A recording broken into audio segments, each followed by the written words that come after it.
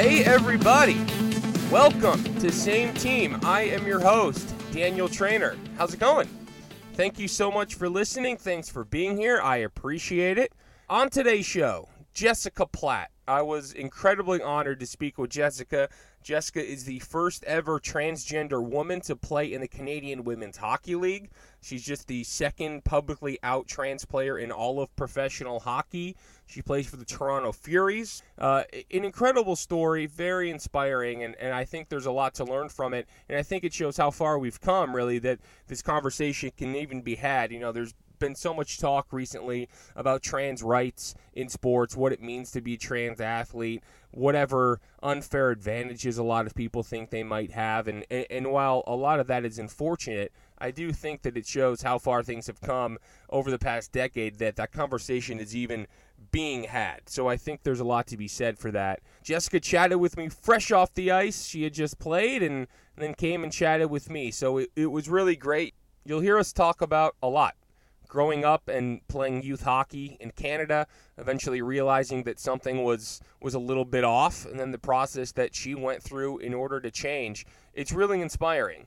Jessica's a trailblazer, one of the bravest people that I've ever had the opportunity to speak with, and I hope you enjoy the conversation. You'll also listen to us talk about Jessica had the opportunity to throw out a first pitch at Pride Night in Toronto before a Blue Jays game. Happy to report that the pitch went well, and Jessica did herself proud. So congratulations to Jessica for that, and congratulations to Jessica for all that she continues to do.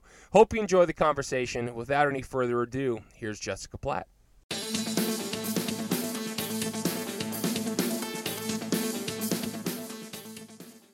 Well, thank you so much for doing this. I'm so happy to talk with you. No problem. I'm happy to talk to you, too. Thank you. Fresh off the ice. I mean, what better situation to chat? Yeah, I mean, I just played 2 games. It was fun. Well, that's wonderful. Well, I wanted to start by asking you, so you're from Sarnia, right, originally? Yep. Which is sort of just like, I guess, an hour and change from Detroit, where I'm originally from. So give or take. Yeah, I wanted to ask you, so when you're growing up, who was your NHL team? I was always a fan of the Pittsburgh Penguins. Ooh, really? Yeah, Mario Lemieux was one of my favorite players, and I mean, I just kind of stuck with Pittsburgh. I understand that. In my head, I was wondering whether or not it might be the Red Wings or the Maple Leafs, so the Penguins out of left field, but that makes sense, though. Yeah. I like that. So I'd love to just sort of chat about everything. I'd love to sort of go back to the beginning. I mean, on a scale of 1 to 10, sort of how Canadian was your childhood in terms of playing hockey your entire life? On a scale of 1 to 10, I'd say my Canadianness was probably at least an 8. I mean, our neighbors and my family, we built an ice rink in our backyard. Nice. So every winter I had a big ice rink to play on. We played with the neighbor kids, all the kids from the neighborhood. My brother, my sister, we did more than just play hockey on the rink, but yeah. I was out there a lot. Yeah. Pretty much every day. Yeah. So did you play any other sports growing up, or was hockey just the number one end all be all? I played volleyball all through elementary school and high school. Oh wow. I used to play baseball. I liked playing basketball, but I wasn't really on any teams. Same with soccer. Pretty much everything I liked to try my hand at. Wow, yes. But hockey was the one that sort of took the lead. Is that just kind of because you were the best at it, or is that sort of the one you had the most passion for? It was the one I had the most passion for, and it kind of just, I felt like it kind of came easier to me than the other sports. Yeah, so walk me through growing up in terms of like youth hockey and sort of as you get older, getting into sort of high school. What was your path as a hockey player? As a hockey player, youth hockey, I always played, I played A, B, or C level, depending on the year and where I was. Youth hockey was pretty normal. I played usually. I didn't really train a lot or anything. We were young still, so for the most part, I would make a team, and then by the end of the year, I'd probably be one of the better defense on the team. Yeah. Did you always play defense when you were younger? Yeah, I've always played defense my entire life. My first like real game time experience playing forward was this year for Toronto. Really? Wow. Yeah, I know. Well, I know. I sort of read that. I mean, that's what a crazy thing to sort of switch positions like that so late in life. Well, I mean, what was that challenging? Yeah, definitely. There was times. I mean, since I've played defense for so long, I would go deep into the other end, and I'd be like, I can't be here. I'm not supposed to be. No, I'm allowed to do this. Yeah, I can't. I know. I can't imagine what it would have been like to sort of have to break some of those habits after being so ingrained for so long. It was tough, but I mean, I guess kind of made it easier to break the habits because I had stopped playing hockey for so long. So when I Right. started again, I kind of had to relearn how to play competitively. Right. So you played? Did you play through high school? I played through high school. I played up until I was around 18 or 19, you know, the typical time where people either generally quit playing hockey or they join a beer league or they're playing juniors. Right. Yeah, for sure. So then, in that, sort of hockey life, obviously things are happening in your personal life. When did you sort of start realizing that, maybe there was something going on, and when did you start to really, think seriously about what you were going to do?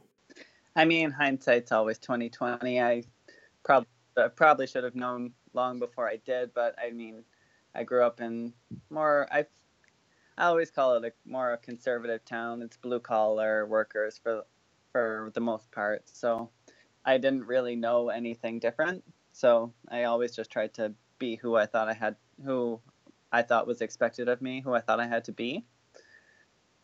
So I guess I started really noticing something was different about me around probably my early teen years, when my friends were having experiences that I wasn't having, kind of doing things that I wasn't doing. It was pretty difficult, but I just powered through it and did my did my best. Yeah, it's interesting, because sports can be such a powerful thing and can change people's lives in so many ways. I mean, was hockey at that point, was it an escape for you, or did it sort of become more difficult to sort of be around a bunch of, young boys, basically? Hockey was definitely an escape for me. It was like on the ice, everything was amazing. It's where I went where I didn't have to think about anything else that was going on in my life. The game was all that mattered. That's all I thought about. And I mean, I kind of came easy to me. So it was where I was happy. Surrounding the hockey atmosphere, in the room wasn't always the greatest, but I was always I was always actually like the first person out of the change room after hockey. Like I got there, I did my warm ups, I changed, played hockey, and I was gone. Yeah, well, yeah, I mean, that makes sense. So at what age did you decide that you were going to do something, that you were going to make a change?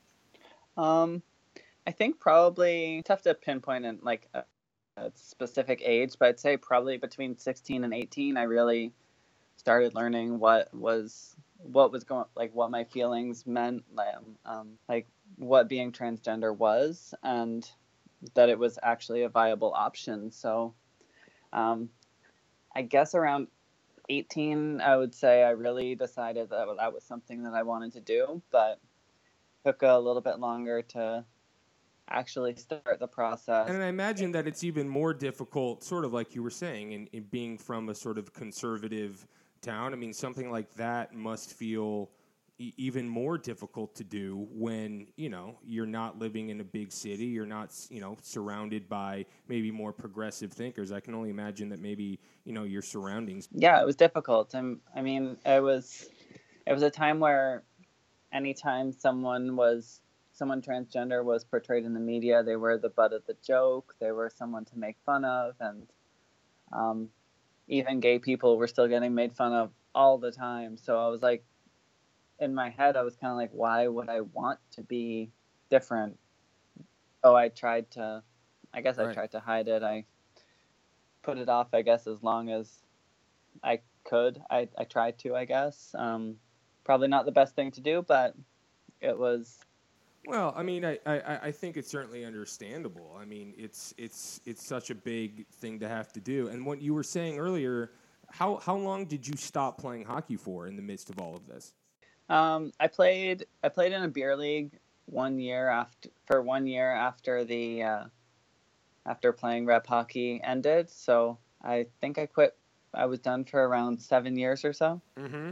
Wow. And so then the decision to come back is made how? The decision to come back, I was transitioning. I was finding happiness in my life, confidence. So I wanted to.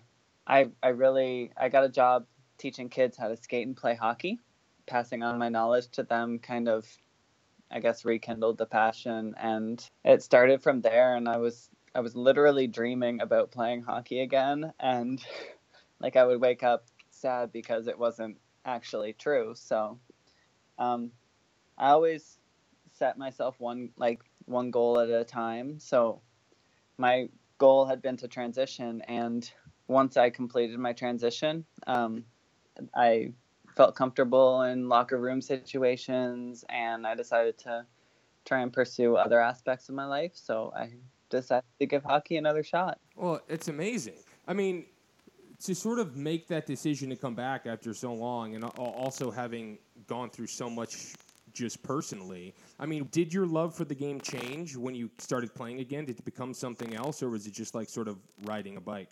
It was kind of like riding a bike. Everything kind of came back to me. I mean, I had to work to get back up to a competitive level, but everything kind of came back to me slowly.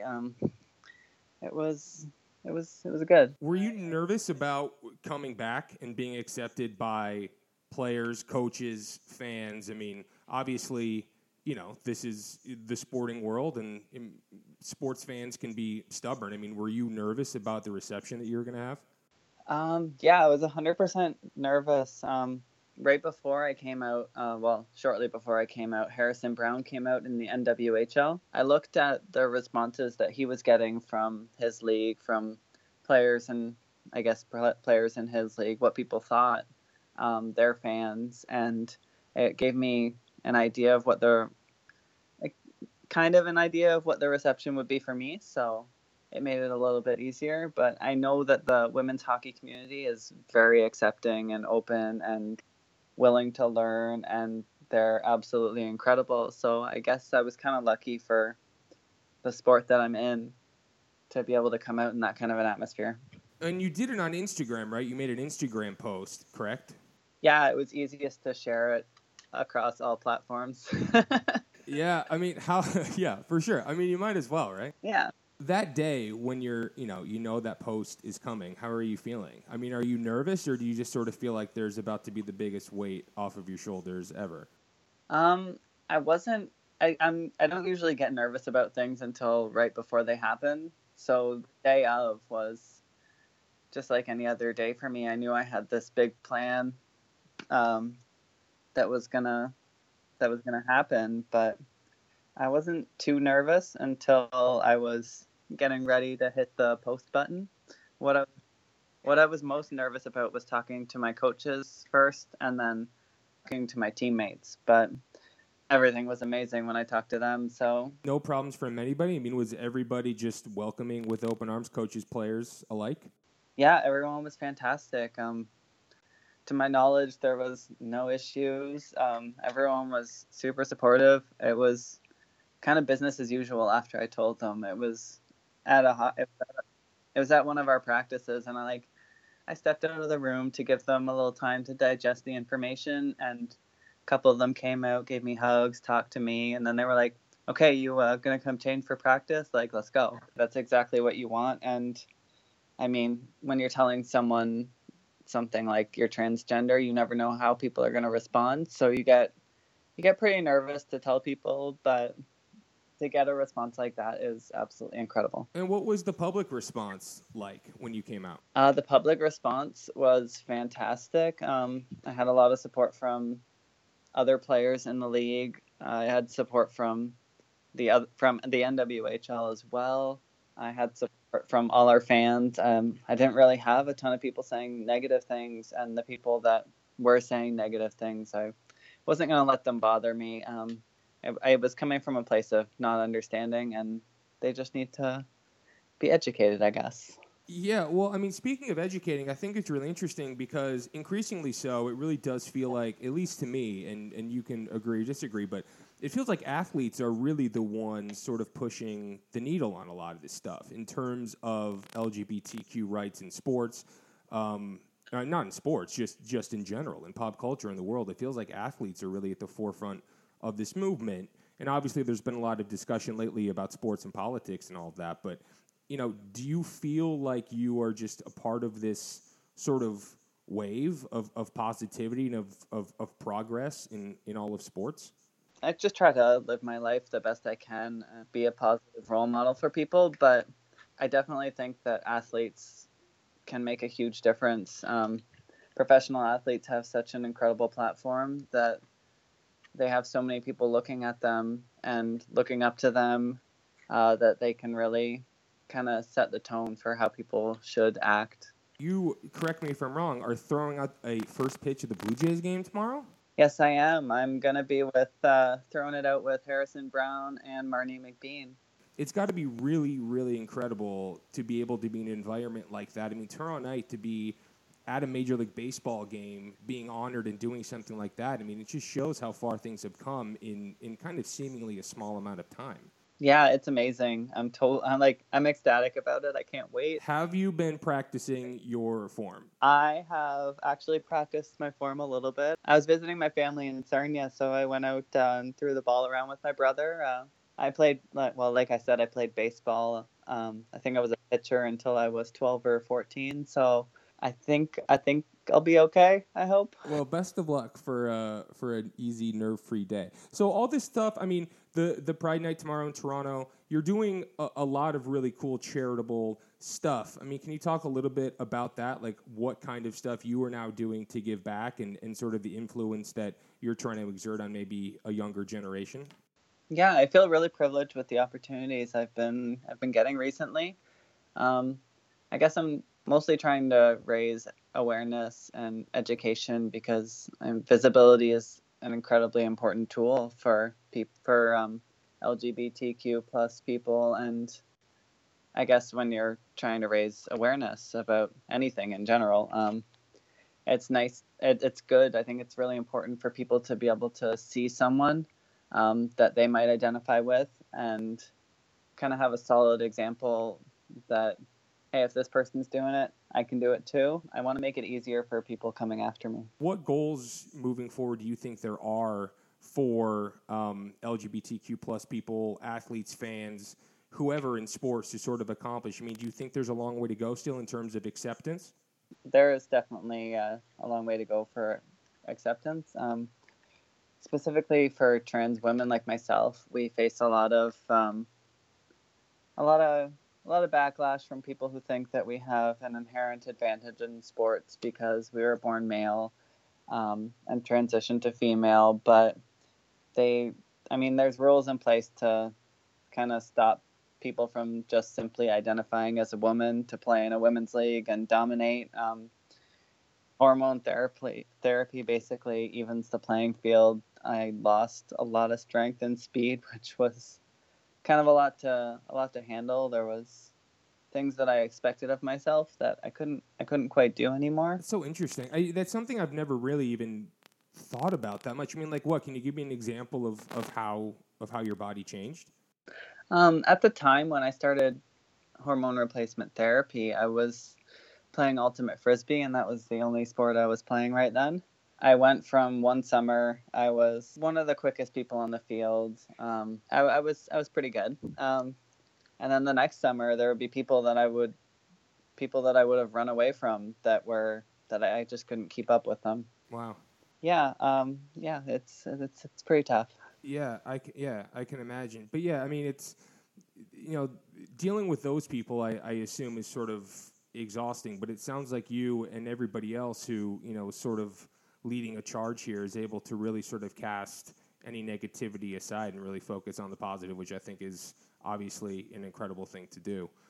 got a great support system around me, and I'm confident in who I am and what I stand for. So I'm not going to let the haters get me down, I guess. There you go. I love it. Well, Jessica, thank you so much. I can't tell you how much I appreciate your time. Thanks for having me. It's been great. Love it so much. Thank you so much. All right. See ya. Well, there you go. Thank you so much to Jessica for sharing her story. She continues to be a pioneer in LGBTQ sports rights. I can only look forward to seeing where her journey is going to go and the generations of people that she's going to help. Hope to see you here again next week. For Same Team, I'm Daniel Trainer. Thank you so much.